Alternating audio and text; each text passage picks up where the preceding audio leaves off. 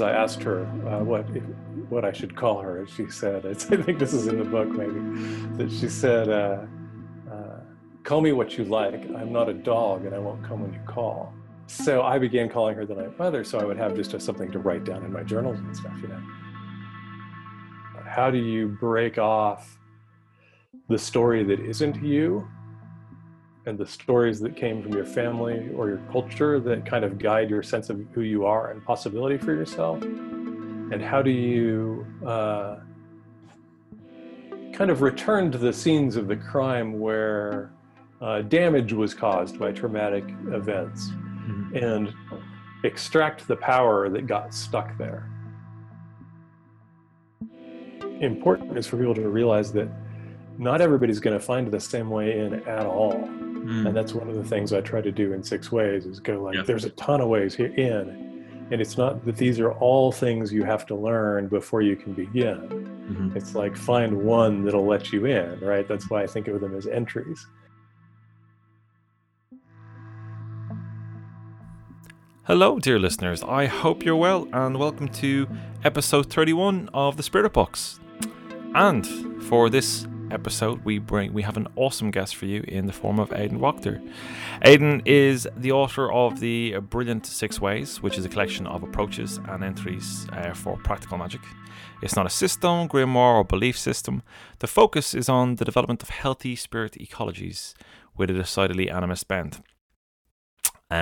We'll be talking through that book, and we'll be touching towards the end of the show on his new book, Weaving Faith, Hypersigils, Changing the Past and Telling True Lies, which is available at the end of August 2020. Now you can find the links for that book and all Aidan's work in the show notes. He's just launched the podcast as well, so be sure to subscribe to that. Link again in the bottom of the show notes, or if you're watching on YouTube, in the YouTube notes, whatever that's actually called. It's there. Just trust me, it's there. Look down, scroll down. There you go. Right, we talk spirits, dirt sorcery, and rural life. Aidan takes us through a frankly beautiful, moving experience he had through his work in deep trance states. We discuss the influence society has on the self and how solid praxis and discernment can really help one insulate oneself against that which does not serve you. And looking at the way the world is at the moment, this is good stuff. This is good stuff to look at, good medicine. In the Plus show, we discuss Aidan's encounters with the Man in Black, which is frankly fucking terrifying. We discuss luminous threads of attachment and severing those attachments and practices to protect oneself from the negative entities out there, the old parasitical hungry spirits. We also chat about the kind of the occult culture obsession with lineage and authenticity of magical practices, and to that end we discuss the consistent methods and tools that have allowed people to dip into ancient magical currents throughout time. And if you want to hear that, click the Patreon link in the show notes and come join the team. But before we get into all of that, a quick thank you to Lonnie Scott of Weird Web Radio for making the introduction to set up the show. Thank you, Lonnie. I owe you a pint. Check out Lonnie's show. It's awesome. He's got some fantastic guests, including both of the people you're about to hear now. 2 for 1. Anyway, enjoy.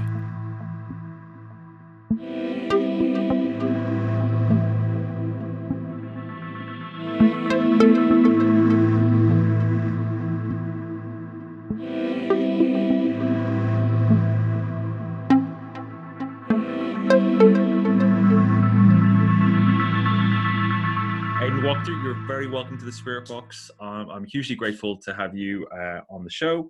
Lonnie Scott has kindly made the introduction to help orientate some of the listeners. Can you tell us a bit about who you are and what your practice is? Sure. I first kind of started thinking about magic in 1982 and got serious about it in 1987, I guess. And most folks know me as a talismanic jeweler. I got into the jewelry thing in the 90s, dropped it for a long time and then returned in 2012 and just retired from that last year. And then I've written 2 books, one that has been out for a couple of years called 6 Ways, and one that just is in the process of being released right now called Weaving Fate. And yeah, I'm kind of an animist sorcerer, magic person, whatever term you want to use. I'm not picky. So. That bit you kind of said at the end about kind of whatever term you want to use and not picky. As we were just saying earlier, that really jumped out at me from your book, and I love the language that you use. That it kind of it feels magical, but it feels kind of raw as well, and it feels kind of elemental and meat and bone and all stuff like that. It kind of yeah, I know it just, and I'm sure you hear this a lot, but it really kind of it landed. And talking about stuff that landed, there's a statement you used at the start of the book where you or a phrase, and I'm paraphrasing now, but religion is an offshoot of sorcery, and sorcery and / animism is the root of all culture. I broadly agree with this statement. I think it's pretty accurate, but can you unpack that a bit? Yeah, it's where this came from for me is the idea that we get a lot when we're looking at primitive religion, primitive culture, primitive what we would now lump together mostly as sorcery, or if we're not talking, or shamanism, or all these terms that are highly related to each other. It's usually viewed as this is kind of some kind of de-evolution of a higher thing. So it's kind of like religion gone bad in some way, or that it's just really kind of people who don't know any better, right? And I think this is really kind of specious and incredibly bizarre, because we can see that some form of these practices have existed in essentially every culture that we know anything about up until fairly recent times. And it's my thinking that if there is something that kind of leads to that development of culture, or leads to these kind of leaps of kind of consciousness, it's the things that we could again broadly lump into the categories of magic or sorcery, or again shamanism. There's not as much difference in my mind as there is in kind of the academic views of these things. Well, it's interesting that you touch on the academic view of things. So that's kind of my next talking point. Is like I find kind of like Western magic and kind of occult culture is, it has a real kind of quite heavy vein of academic culture in it, you know, both in practice and kind of perceived authority, that it's kind of almost PhD driven in a lot of ways. And you know, that there's nothing necessarily wrong with that, but it seems to kind of there's also a little bit of, I think, not looking at people who are just practicing, you know, who have their lived experience in practice. That it kind of, the academic side of it kind of, you know, which makes sense in terms of kind of the Western mindset and kind of being empirical and kind of, you know, ever since the Enlightenment, where it's study focused, and magic has a tradition of being study focused, right? You know, there's a basis in science. But one of the themes that I found in your book that I really liked, and again, kind of one of the core principles that you built this on, was the idea of gut feeling over logic. You know, that in relation to the liminal. You know, and that I thought was really powerful. You know, because it really indicated that the individual's relationship with the other, that there wasn't a kind of you didn't have to go to a lodge. You know, you didn't have to be part of a coven. That you could, you know, to a degree, self-initiate. You know, right, start your own practice. What are your thoughts on that?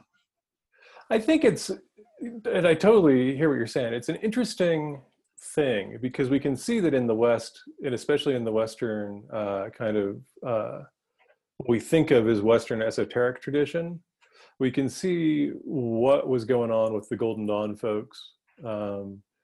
We can see the very heavy influences of what came out of like the folklore societies. We can see this in kind of the Wicca and witchcraft stuff, a lot of which came out of things like in the US, the Society of Creative Anachronism. the Covenant of the Goddesses initial thing was coming out of a Morris dancing group. And we can see these things. Yeah, so we can see these things as being driven to kind of public view via folks that have, in some sense, an academic background, right? And I think that then can become kind of codified, right? And again, there's nothing actually wrong with that. It's just one angle in. Yeah. But if we look to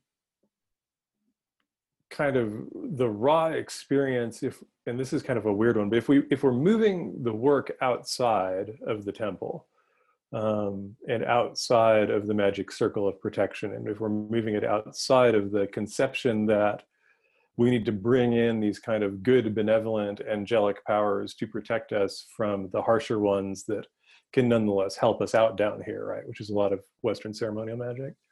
And we move to things that look more like what we see in the African traditional religions, a lot of shamanism, a lot of indigenous practices that, again, they get defined in lots of different ways, but that bridge between things like shamanism or spirit healing and sorcery is not as cut and dried as people often think, I think. It's just missing a lot. Okay. That if you haven't actually gotten, I said in response to my friend Matt Oren had a post, and I can't remember the whole thing about it, but I jumped on one piece, and it was about kind of people's fear of practicing, and kind of people being told as they come in that if they don't do it exactly right and exactly by the book, that these horrible, terrible mistakes will happen. And I responded that but terrible mistakes are where you really learn, right? Because it's like you think you know how to control the things that you're calling up, but until they actually get out of control outside of the circle, which does happen, can you deal with that? Because that's a different game. That's something, if it's already out of the box, how do you do with it? And I think that the reality is that most of what we experience in our life is outside of that box, is outside of that circle. And to me, again, it kind of, I was talking to Douglas at the What Magic Is This podcast about this. There's a very urban aspect to Western ceremonial magic, even though it's something we wouldn't really recognize as urban, right? Urban London in John Dee's time is not anything most of us would refer to as urban. But it still has that. And it's this very educated, very controlled, very scientific approach into something that, in my experience, is incredibly kind of primordial and raw and experiential. That, again, I've so much of what I've experienced doesn't fit any of the kind of correspondence-based approaches. Yeah, I really see where you're going with that, and I think you're bang on with that, and it really came across in your book. Like I grew up in the countryside, like I grew up on the side of a mountain in the west of Ireland, where like the power and the water went a couple of times a month, so like I know what real rural means, and I know what pitch black night means, that sense, and a real sense of what the landscape is. And when people talk about a haunted landscape, I know exactly what that means. And I felt that in your book. I felt that connection to the land, being part of the land and being part of the life that lives there, like we often talk about things like, say, one of the things I talk about is how travel is magic, the adventuring spirit, the travel is magic, and how you change, on that kind of quest type thing. But there's a bit as well that I think we miss when we talk about like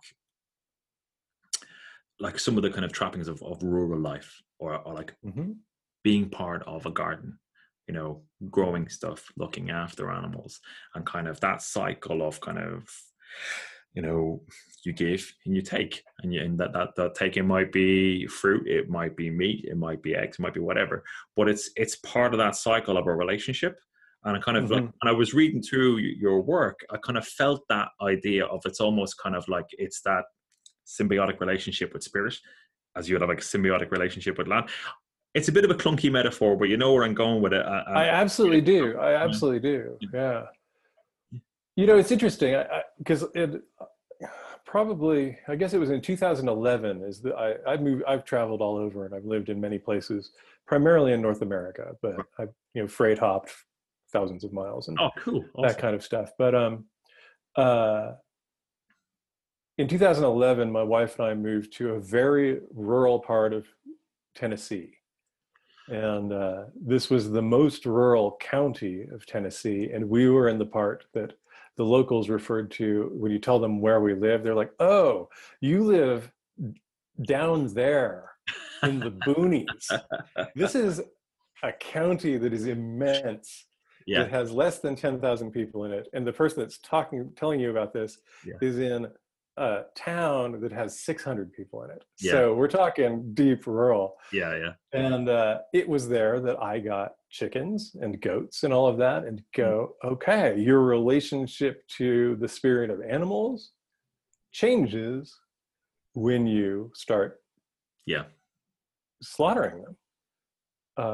And I don't think in a bad way, right? It's one of those really interesting conversations that comes up now because there's an assumption. I get this a lot because I have animals, and even though I'm not harvesting them for the most part now, people go, well, why don't you have the respect that you have for your dogs to your chickens? Mm-hmm. And it's very weird to me because you go, why do you think I don't? Mm-hmm. Mm-hmm. It has to happen.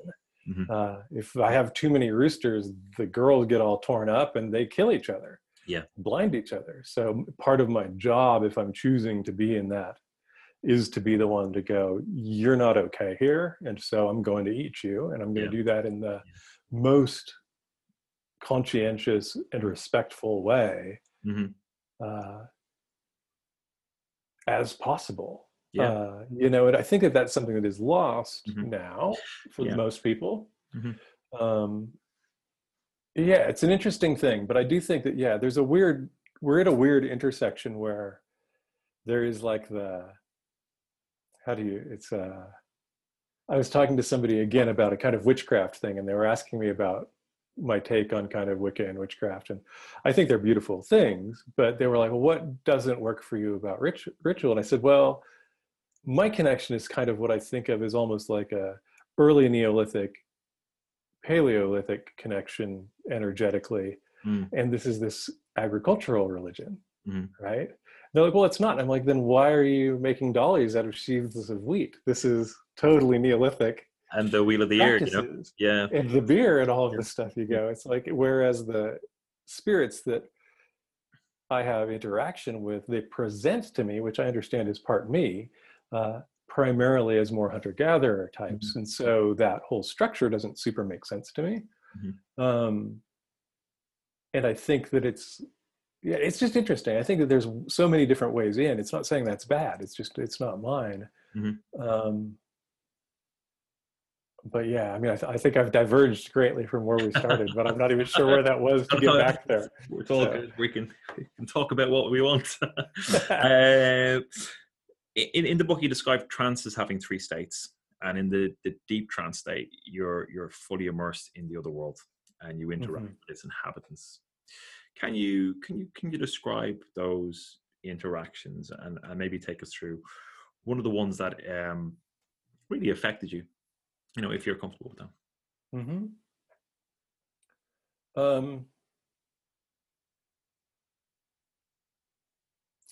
This is where I get funky and weird, and people go like, he's one of those, because then they start talking and you go, okay. So see who wants to be involved.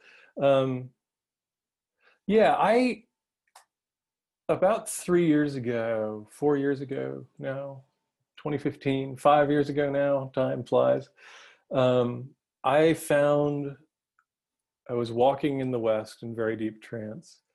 And to me, how that works is like, I can go in different levels. And so I can actually do work in the West while I'm not even aware of kind of landscape, I would say. And then there's a point where I'm aware of landscape, but it's a little bit ghostly.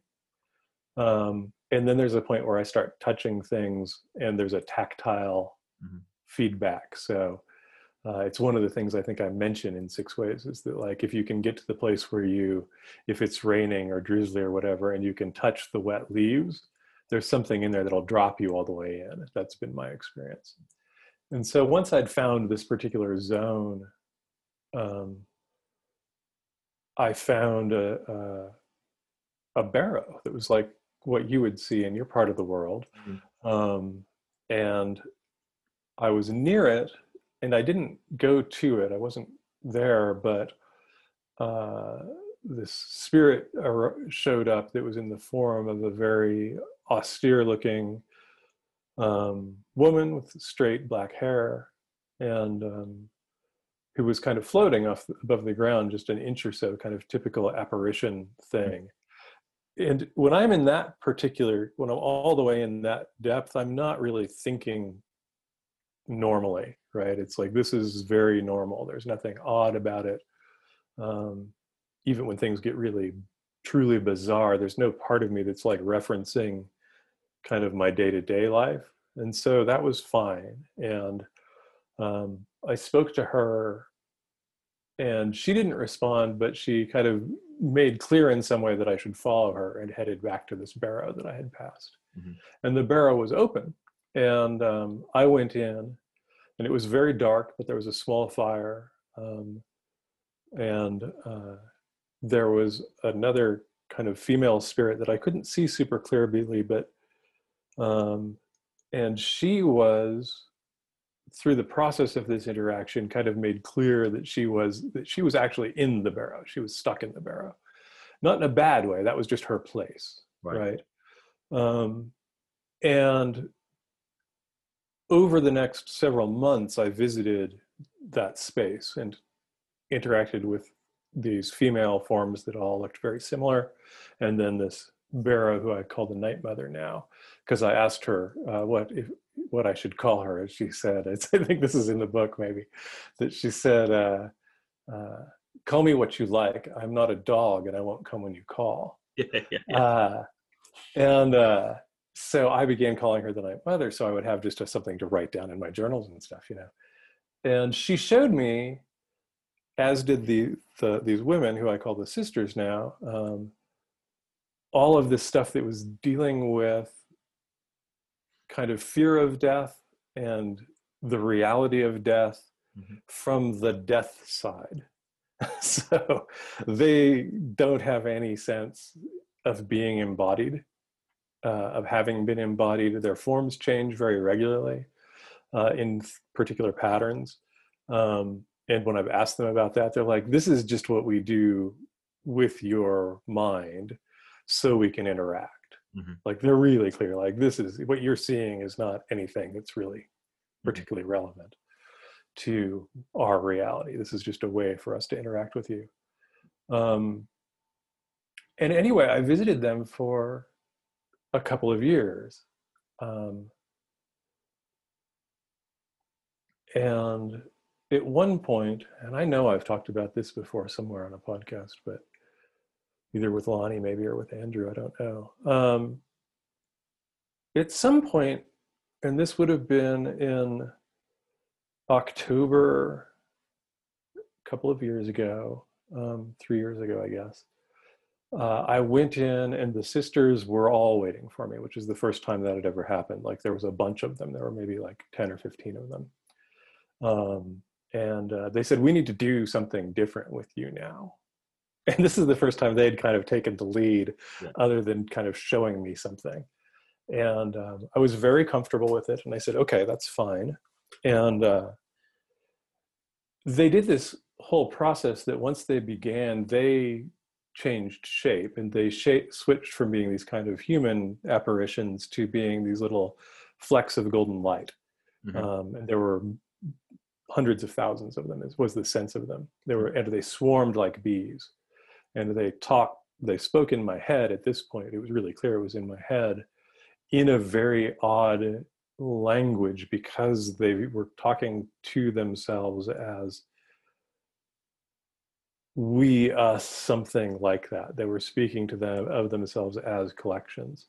And once they switched into that shape, that form, they were like, we want to do some things to you so that you can interact with us more like we do. Mm-hmm. And this was an incredibly invasive procedure. It wasn't painful, but it was incredibly intense. Where they were opening me up and doing stuff inside of me. And I've had versions of that before, but this was very different. And at a certain point, it became incredibly sexual for me. And at that point also, my perception of myself was that I was female. So this was a very overwhelming kind of sensory experience. Yeah. And I said,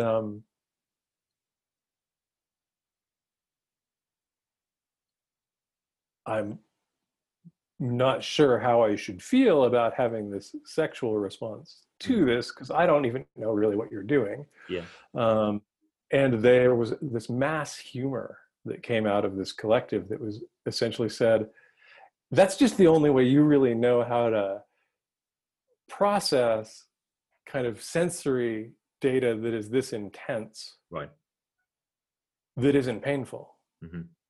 So it's fine that that's what's happening for you. That's not really what we think is happening, right? But it makes sense to us that you've experienced that. But anyway, and this transformative process went on that time, and then went on several times over the coming weeks.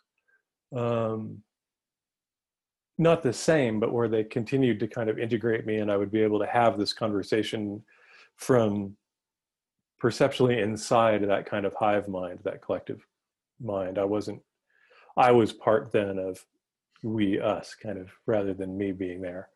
Not 100%, but I was definitely able to kind of, I could get their vibe. And shortly after that, it was about 3 weeks after this started, I got a call that my son was on life support in the hospital. And I went back in. And when I went into trance this time, it was the fastest way I'd ever gotten to that place. And when I popped in, they were all there, and they were like, sorry, but this is what we've been doing with you. Mm-hmm. Because this was coming, and there's things that you can do to help him. Okay. In his passage. And so that went on for 2 days. And then he was, able to move on. That is the most extreme case that I've had of all of this stuff. Mm-hmm. But there's a way in which it also explains kind of my experience of it, that it's not me going, I want you to do this to me to make me more like this. Yeah. It's developing relationships, and over time, those spirit relationships will offer to make changes that they think are beneficial. Right.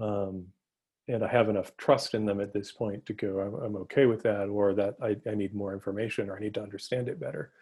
And after the fact, I'll see why. It's like development of some tool set or some skill set, and so for me, that's part of, like, people go like, this guy really acts like this shit is provably real. And it's like, well, I'm not saying that you can prove any of this stuff, but for me, it's provably real. Yeah. I've had more than enough experience to accept that for me, this is real. Well, thank you for sharing such an incredibly personal story. That's really powerful. I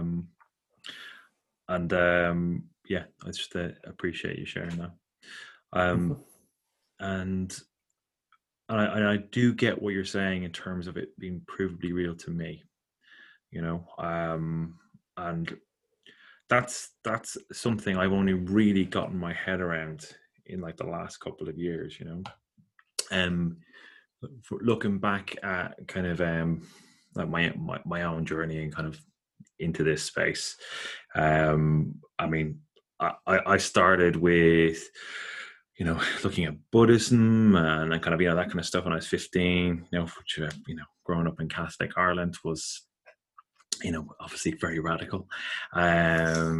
But I was also, I also worked an awful lot of pendulum, and I still do. I've been working with that since I was 15. So I was delighted to see you talk about pendulums in the book. I was like, finally, somebody's got to bring it back. It's always about so good.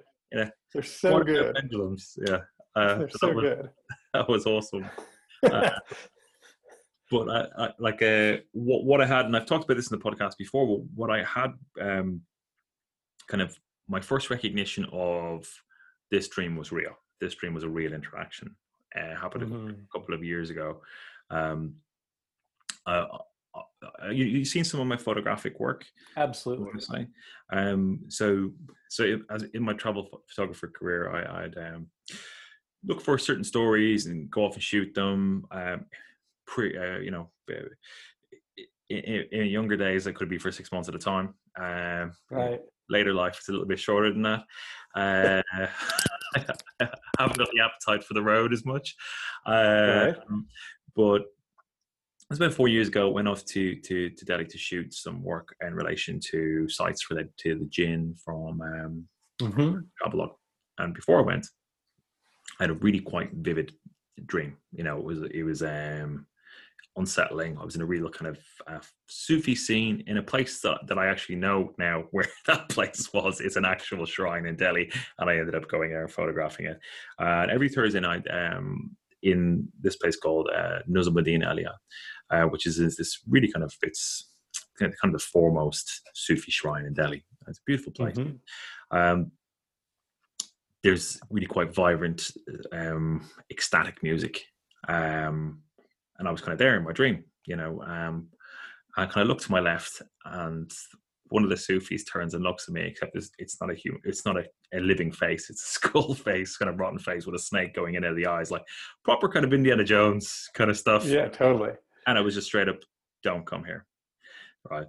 So I was like, that's definitely rattled my cage. I still went, and I had a kind of a string of experiences that kind of I since then can kind of formulate and go, yeah, I was being messed with, but it still shot the work.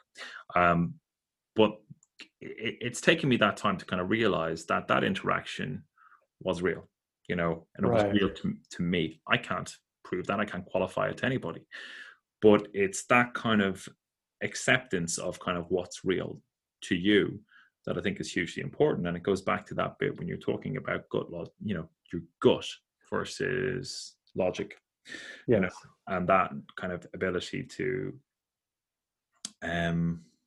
discern between the two, and I really get a feel from that from your book. It's like teaching discernment, it's honing your sensitivity about kind of what you're interacting with and what's interacting with you.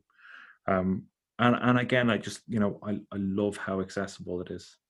I made the mistake as a young man of picking up Crowley and trying to, with kind of a fledgling interest in magic, pick up Crowley and go, like, I can't even get to the end of the page. Oh no, absolutely! I had the exact same experience. I'm sorry, Marco, if you're listening. It's always been very hard for me to kind of to penetrate and understand what's going on, and like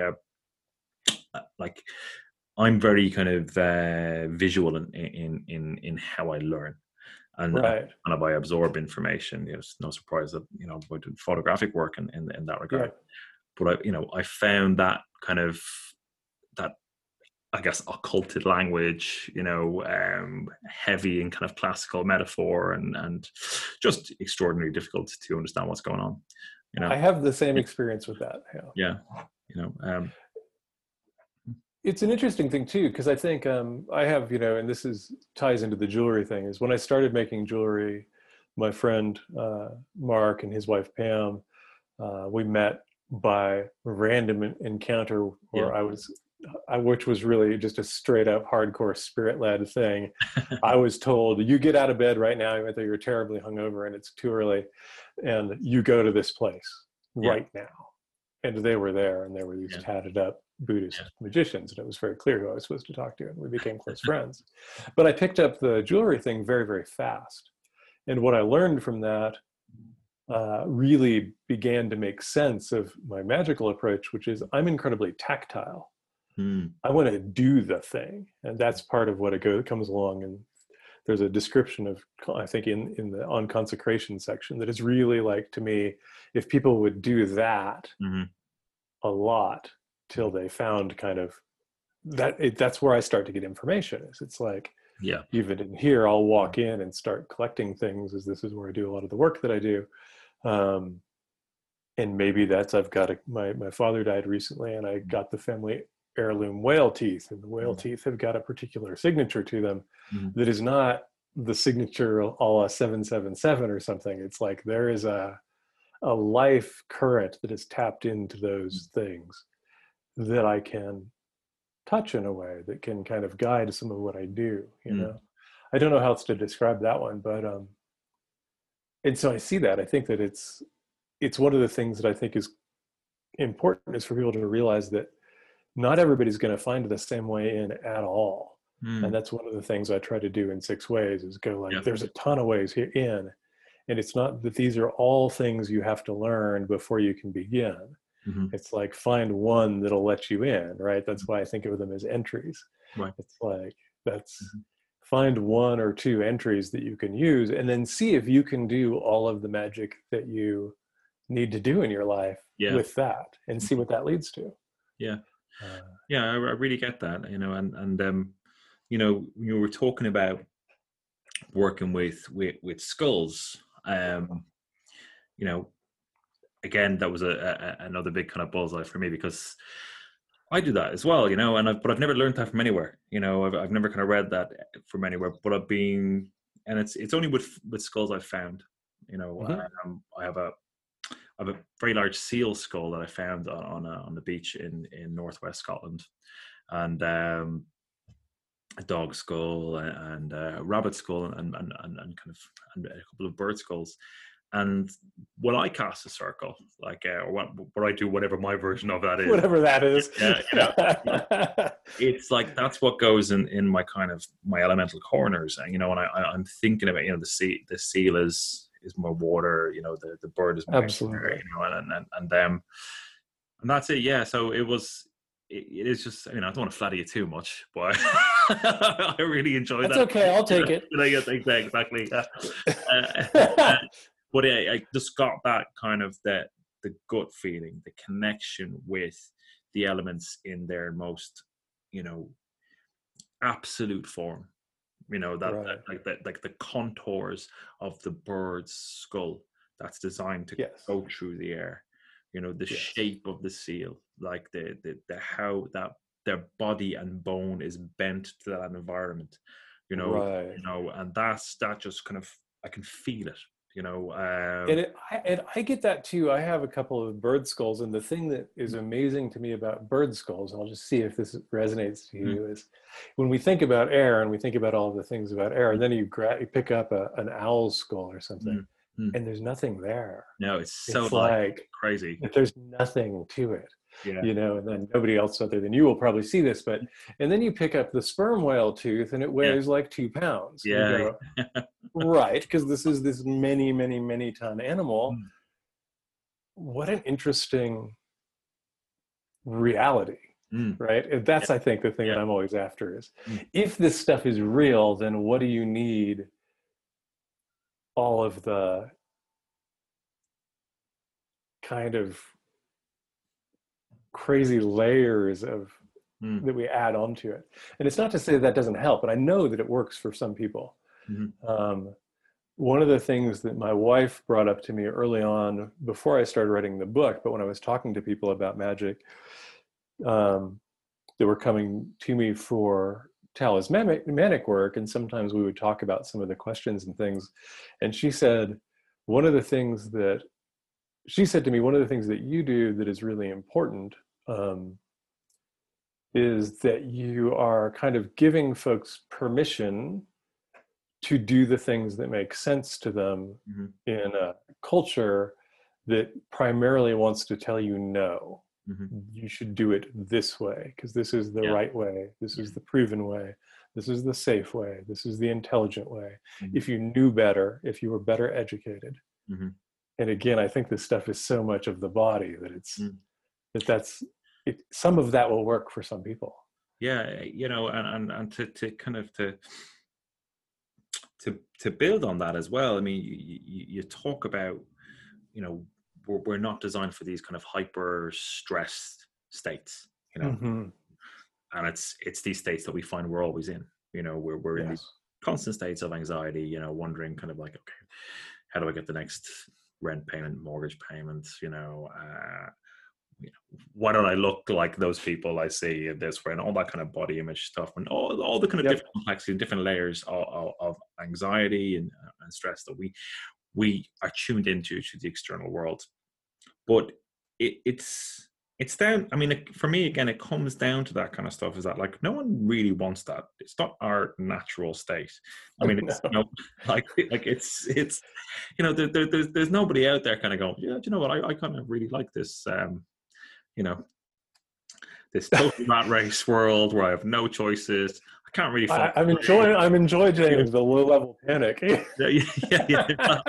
Just kind of happy to have my heart rate just constantly pumping away, you know, and like, you know, that we're not no one's enjoying it, you know, and that's one of the reasons kind of when I look at the kind of the world of what's happening in the world all over the world, and you know, in the States, particularly the eyes of the world are on the States, and it's like there's all this polarization, everyone's kind of at each other's throats, and you got one side who wants to preserve the way it is, the other side wants to take it to another way, and it's like something else has been born, you know, something's happening, you know, there's change, there's flux, and I'm really interested to kind of see where that goes. But fundamentally, you know, I hope and I pray for something that doesn't replace one structure with another structure, that are both equally unpleasant in just different ways, you know. And it's, absolutely, yeah. And it's that kind of freedom that to express yourself, to explore your relationship with the multiple layers of our own consciousness and the full kind of spectrum of reality around us, that I really like, you know, how you describe that, you know, going like, this is not your natural state. It is not you. You're not the person who is bricking it every month about whatever bills they got to pay or whatever they got to do in their job that is stressing them out. There's another reality. There's a deeper reality, you know, that is only one aspect of who you are. And I think that's a really important thing, you know. And there's a it kind of made me think that there's a healer in you as well, because of what you're describing. You know, you're kind of going, it's okay, it's hard, but do these things, and it's going to take that down. It's going to take you away from it. I would agree with that. And it's interesting because I think that's what I get from my allies. Is my allies were very clear when I began making jewelry in 2012 again. They were like, this is beneficial work, and it will help both the individuals who get the stuff, and it helps the overall thing. And I didn't really understand that at the time, but over time I began to kind of get that sense. And I definitely have that idea that it's, again, I think we're in this period of zero permission, at least in the United States. Like, you have to be left all the way like this. And if you say one wrong word, you're not good enough. Yeah. Or you have to be right the same way. One wrong word, you're not good enough, right? And that's just an extreme expression of what I think goes on culturally here right now. And so I think it is important to really kind of come out and go, this is not how we were, how we came about. There's nothing about this that is that. And so we're not used to it. If we look at kind of the very strange disease vectors that are building up, we're not going to get used to it, because that's not getting it. There's no piece of that is getting better. Yeah, true. And so to me, there is a question that is really interesting, which is, how do we shift that, if for nothing else, for ourselves, to, like you say, to kind of drop that energy, to realize like this crazy discontent way beyond what the Buddhists were talking about, right? This is not dukkha. This is a whole new level, or it's dukkha squared or something. It's not natural. It's not you. So you don't have to take that piece of it on.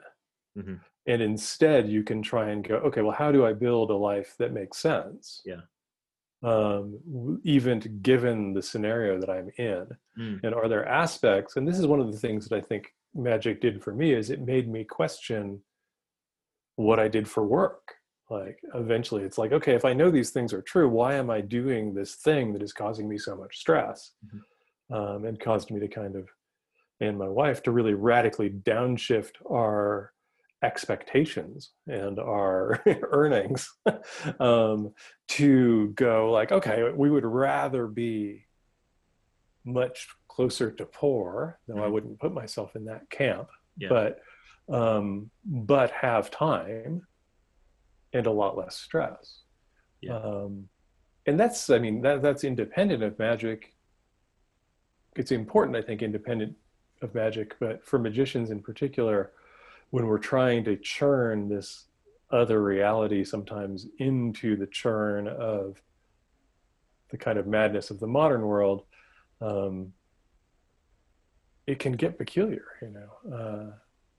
It's an interesting thing, but I definitely think that there's a huge healing potential to magic. And it is through a kind of, in my experience, and most people I know, kind of a difficult road. It's not an easy path, because it's experiential and because it's individual and because it does require, if you ask the allies to help you get through your shit, they will do that. The gloves come off. The gloves come off. Yeah. And there's like, okay. And it's funny. I mean, I've had that experience that is common to a lot of different shamanic traditions of going in and having your allies cut you to pieces and remove all your bones and burn a bunch of shit up and put you back together. And it's extreme. And even though that I never sensed that as being particularly painful, the effects of it were severe. It wasn't a gentle ride. It's like, okay, you come out of that and you go, okay, I need to write that down and I need to remember that happened for at least the next year. Because something's changing. Something just changed. And now the rest of my life is going to reorganize if I am attentive. But if I'm not, there's going to be terrible clashes as I try and do tomorrow like I did yesterday, because I'm not the same person. And that makes an awful lot of sense, you know, and kind of as you rightly asserted, it's like when you start this journey, you know, at some stage you're going to be faced with a question, and it's a blunt question. It's a yes or no answer. Are you for real? And if you say yes without being for real, you're going to get a kicking. You know, that is going to happen. That before me reading through how you describe your journey and what your kind of, you know, recommendations to people in terms of like, this is what I do, take what you need, and, you know, and do you. It just really came across. You're telling people, you got to go deep, you got to practice, and you got to do the work. But here's how you do it in a really digestible way. You know, it's like I get what you're talking about, you know, and like, you know, you at the start of the conversation, you were talking about people following kind of magical practice like in this absolutely resolute, explicit way. I think you talk about it in the book. Actually, it's one of your footnotes is talking about kind of like that it was above and below rooms. So it was like there's 9 steps. Right. It's like, well, how big are these steps? Because that's you need at least 18 steps for it to be down. You know, and I get that. That's kind of exactly the kind of shit that would come into my head. You know, absolutely. And what size are the steps now? Are we talking breeze blocks or bricks? You know? Exactly. Exactly. You know, so that bit of kind of like paint your own landscape and then journey. Here's what you do when you get there, but paint it yourself, I think is really valuable. But when we talk about that kind of that world of just like the hyper stress, the consistent exposure to stress, it's also that consistent exposure just to stimuli, to shallow, consistent stimuli, and Yes. and that's where that real work starts, because you're talking about shutting that down and moving away from that and going into trance, proper meditation practice. It's really, really hard. If you've got Yes. if you have a lifetime of being exposed to media, to shut down. I mean, we're so used to going into trance in front of a TV or in front of a screen. Exactly. But to do it to ourselves is really challenging. And that's a good point. My friend Ren Zapotek, who teaches on animism, she talks about that. She's like, trance isn't hard. Trance is happening all the time. You're doing that on Netflix, you're doing that on your Instagram feed, you're doing that on your phone. Yeah. It's getting into a trance that is actually in some way helpful or beneficial, And I think that's really true, because there's a way that we kind of are entranced by what our society is producing, right? It's this constant thing. And it ties into that thing that we were talking about before, that beyond right or left, or even beyond kind of any one person, unless you're really talking, theoretical level that most people aren't talking about, beyond capitalism, there is a thing that I believe that modern culture, like if there's like a sub-spirit to it, part of it is about distraction and implementing stress on people and implementing stress on environments. Because it makes it very difficult to function intelligently and to be well enough to function intelligently, because that's kind of a critical key, right? You've got to be reasonably okay before you start making good decisions. This doesn't mean you have to be fixed, because if you're after that, it's never coming, as far as I can tell. But you do have to be able to take enough space and go, okay, I'm going to figure out which pieces of my life don't work for me, and I'm going to try and get as much distance from those as possible. And then I'm going to see if I can start upping the signal on the stuff that does work for me, right? And that's really the root, to me, of kind of practical magic, which puts me kind of at odds with a lot of people that are really seeing it as strictly, obviously magical operations. But if you can use magical practice to reduce stress and kind of clarify your head enough to go, oh, that thing that I'm chasing, I don't want. I talk about this more in the new book, but there's a lot of the things most of the things I think that we want in the modern West, there's no reason why we as individuals would want them. They're just presented as the thing you want. So constantly that maybe I don't need to be as rich as Kanye or something, but I need to be rich. It's like, really? Like, if you could just pay your bills for the next 60 years, you'd still need to be rich? Because I'd be good with that.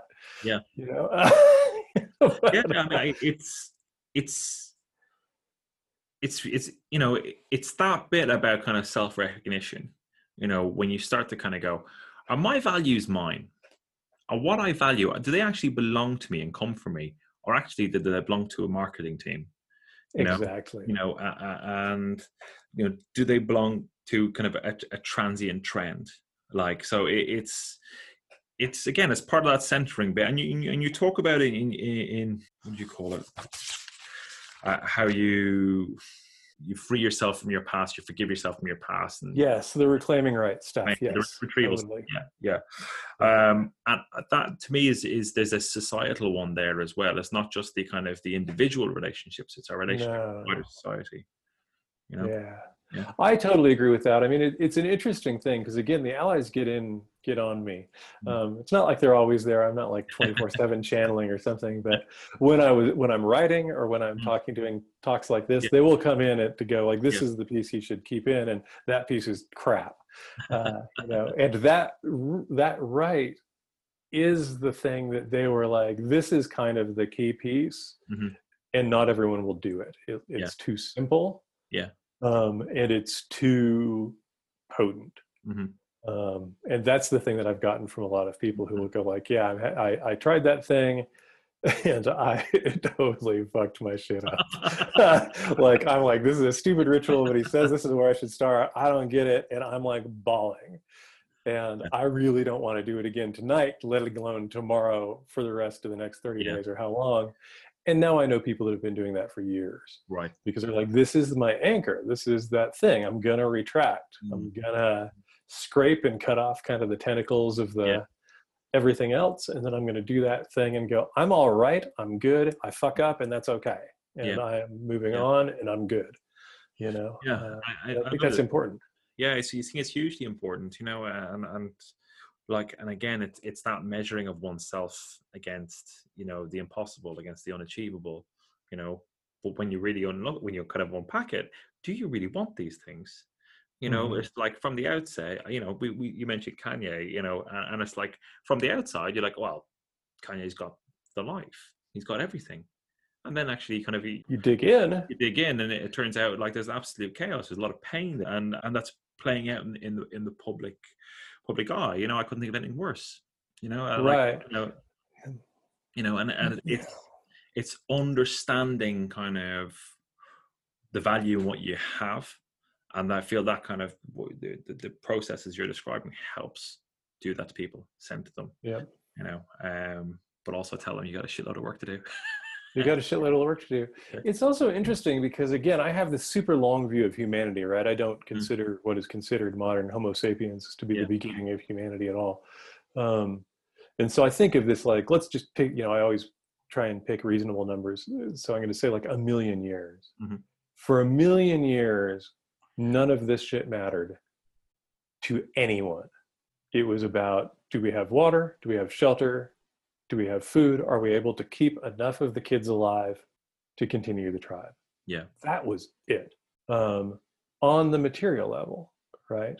But from everything that we can see and what we've learned from kind of survivals or art or whatever, and if you tap into the kind of spirit realms, you get kind of the ability, at least I have, to tap into, I think, deeper levels of kind of human memory. There was this massive interaction with us, with the spirits, with the animals, with the land.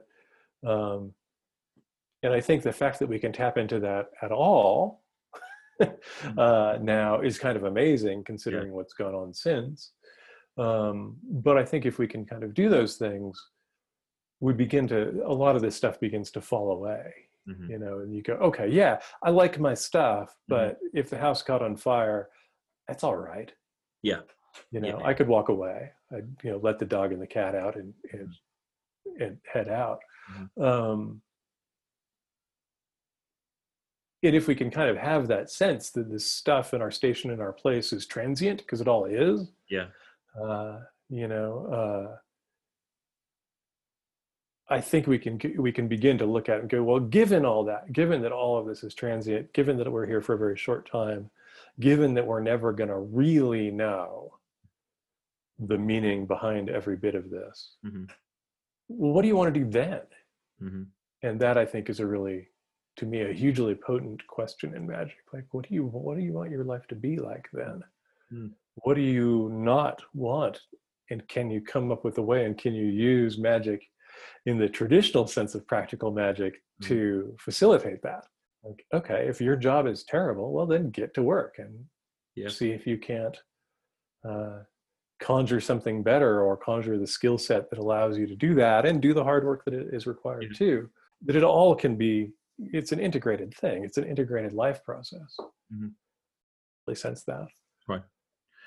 So your new title, so when did the book come out? It came out as the ebook came out about a week ago, 10 days ago, and the print book starts shipping on the 31st of August. So it's open for pre-order for another 13 days from when we're recording this, but it'll be shipping shortly. So firstly, congratulations, you know, Thank you. Bringing a new creation into the world.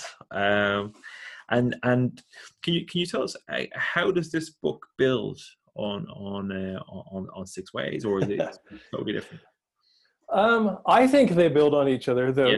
It's intended to be usable as a standalone, right? And it's intended to be really usable as a standalone, though I do kind of put out there that you want to come up with a little bit of protective tools like the stuff we were just talking about.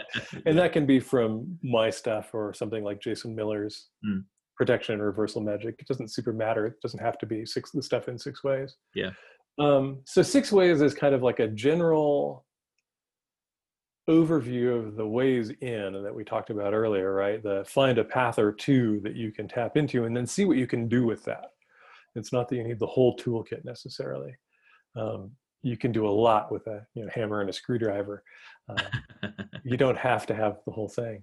And so it was pretty wide ranging. And Weaving Fade is not wide ranging in that sense at all. It's a very focused collection of practices towards one way of working, which is a journal form of hypersigil. And it is really a long-term practice that is a way of really kind of doing a lot of the stuff that we talked about. How do you break off the story that isn't you and the stories that came from your family or your culture that kind of guide your sense of who you are and possibility for yourself? And how do you kind of return to the scenes of the crime where damage was caused by traumatic events and extract the power that got stuck there? Because if it's still having an effect, it's because, again, it's one of that attachment concept, right? Yeah. You're anchored to that point when you were 15 and that thing happened to you. And it's an energy leak and it's a problem. And it's this section that deals with that was something that was taught to me by my allies and has proven to be a huge thing for me. Because it is a tool to actually go in and kind of break that hold, extract that power and transform it or that kind of damage and transform it into power that you can use. And so the idea behind Weaving Fade is that it's an overall toolkit that is really primarily 3 tools to do a single kind of work. That you could use the pieces separately, but if you actually want to get the best results from it, they work better as a collection. And it's the best thing that I know for really doing kind of serious changes to our reality that doesn't, in a really consistent way and in a really where we get the most say. It doesn't have a lot of spirit work in this book. This is definitely a little more centered on the person themselves. But yeah, it's the thing that I've been using forms of for a long time to kind of shape my life how I want to, much more than what would look like traditional ritual magic. I'd say it sounds fantastic. It sounds really interesting. I am in terms of listeners and kind of the best place to find the title. Is it Amazon or any of the big online retailers have it? So Amazon, Barnes and Noble, Adlibris in Scandinavia. The Book Depository works for a lot of places, but yeah, you can get it Amazon UK, all of that stuff. Well, I'll put the links in the show notes. And in terms of if anybody wants to kind of follow you or see your work, where's the best place to find you? aidenwachter.com. That's my website. It's got links out to my social media stuff. It's got a new page up for the book if you want to see a little bit more on what that book is. It's got a bit of the introduction there. And it also has the first episode of my podcast, which became live yesterday. I listened to it yesterday. Congratulations. Thank you. And so that's the main source. I'm on Facebook and Instagram and Twitter, but slowly trying to extract myself a little bit from those things for all of the reasons we have discussed. Trying to back off a little bit. I've been a little overly involved for the last year or so there. So. I totally get you. I ditched Facebook about two and a half years ago. So it's tough because we've got a really active Facebook group. We've got almost 3,000 people in a Facebook group. Tied into Weaving Fade in 6 ways. So that will always be there as long as people. I'm not sure how much I will be there in the long run, and that's really what the podcast was kind of created to do. Is like, okay, I can move at least the Q&A stuff to something that's not tied into a social media platform. It's a tough one. Kind of when I torched my Facebook presence, I had like 8,000 followers for like my photographic work, but it was that kind of thing that was a dead group anyway, because like, I'd share something, then you got to pay to play and all that kind of stuff. So it's, and people come and see my stuff. It's more of kind of observe and go. It's not so much a conversation. I was joking about this, I think on Gordon White's podcast, that like, I can tell you what flies better on social. Beautiful landscape, dude drinking whiskey out of a skull.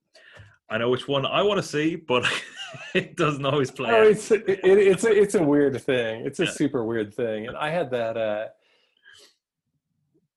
the world of social media, and especially kind of magical or occult social media, is very strange. I did, again, when I was making jewelry, that was the thing. It's like I could put pretty cool picture of my jewelry up, and that was, lovely.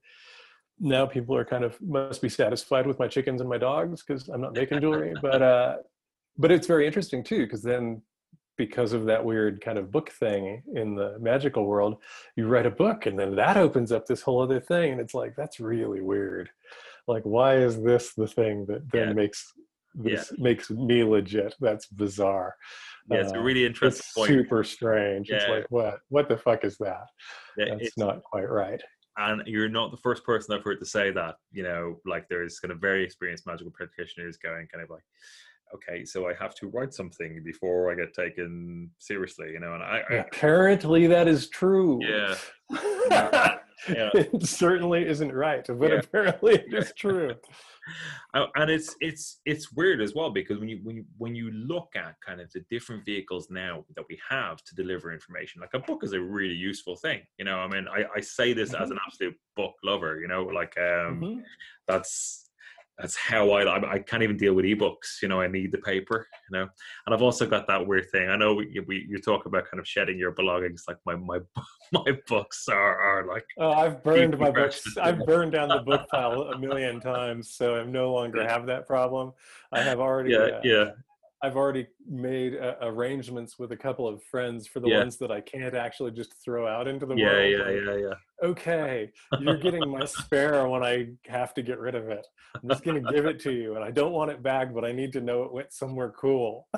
I get that. It's like knowing that it goes to a good home. I think I could deal with it more. I think it would could have softened. That's how I am about my I am about my books and my guitars. I've got a couple guitars I need to shed, and it's like, I need to open that up to my close friends, and if none of them want to buy it, it's to be like, okay, then you can put your name in the hat and I'll just send it to you. I need to know it goes to a good home.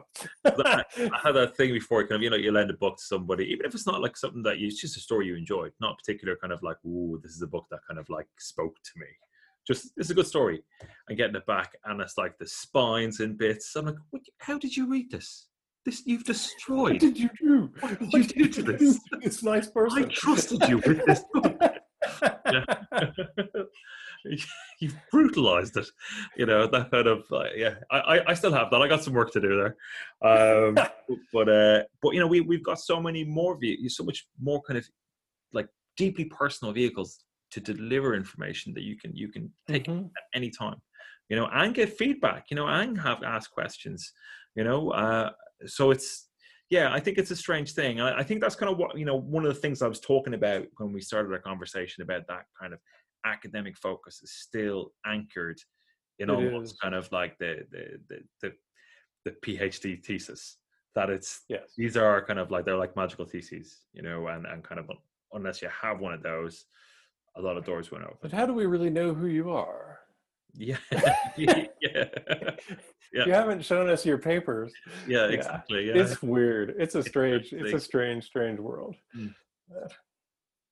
Cool.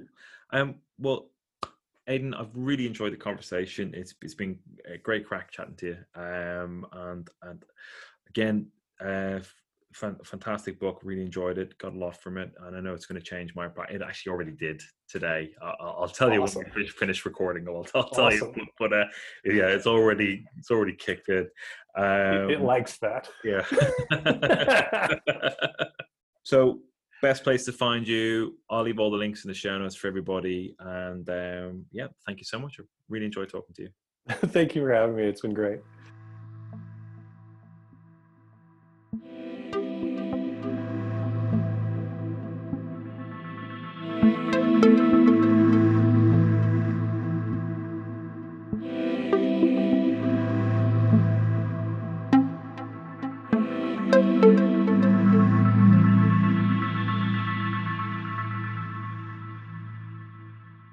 Well, that was ace. I really, really enjoyed that show.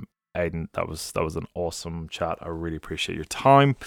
I've already incorporated some of the techniques mapped out in 6 ways into my own practice, and it's immediately changed something quite significant for me. Spirits I assumed to be working with, well, after a bit of pendulum divination, that turned out not to be the case. And I've repeated it quite a few times, and it's been consistent in its response, which can often be the case. For those of you who haven't used pendulums or are not familiar with the practice, give it a try. It's quick and it's very effective. I've been using one for coming up to 30 years, and it's rarely, if ever, has let me down. Anyway, apart from that, be sure to check out the links to Aidan's work in the show notes. It's awesome. He's got some great stuff there. That was it. That's the show for now. Talk soon.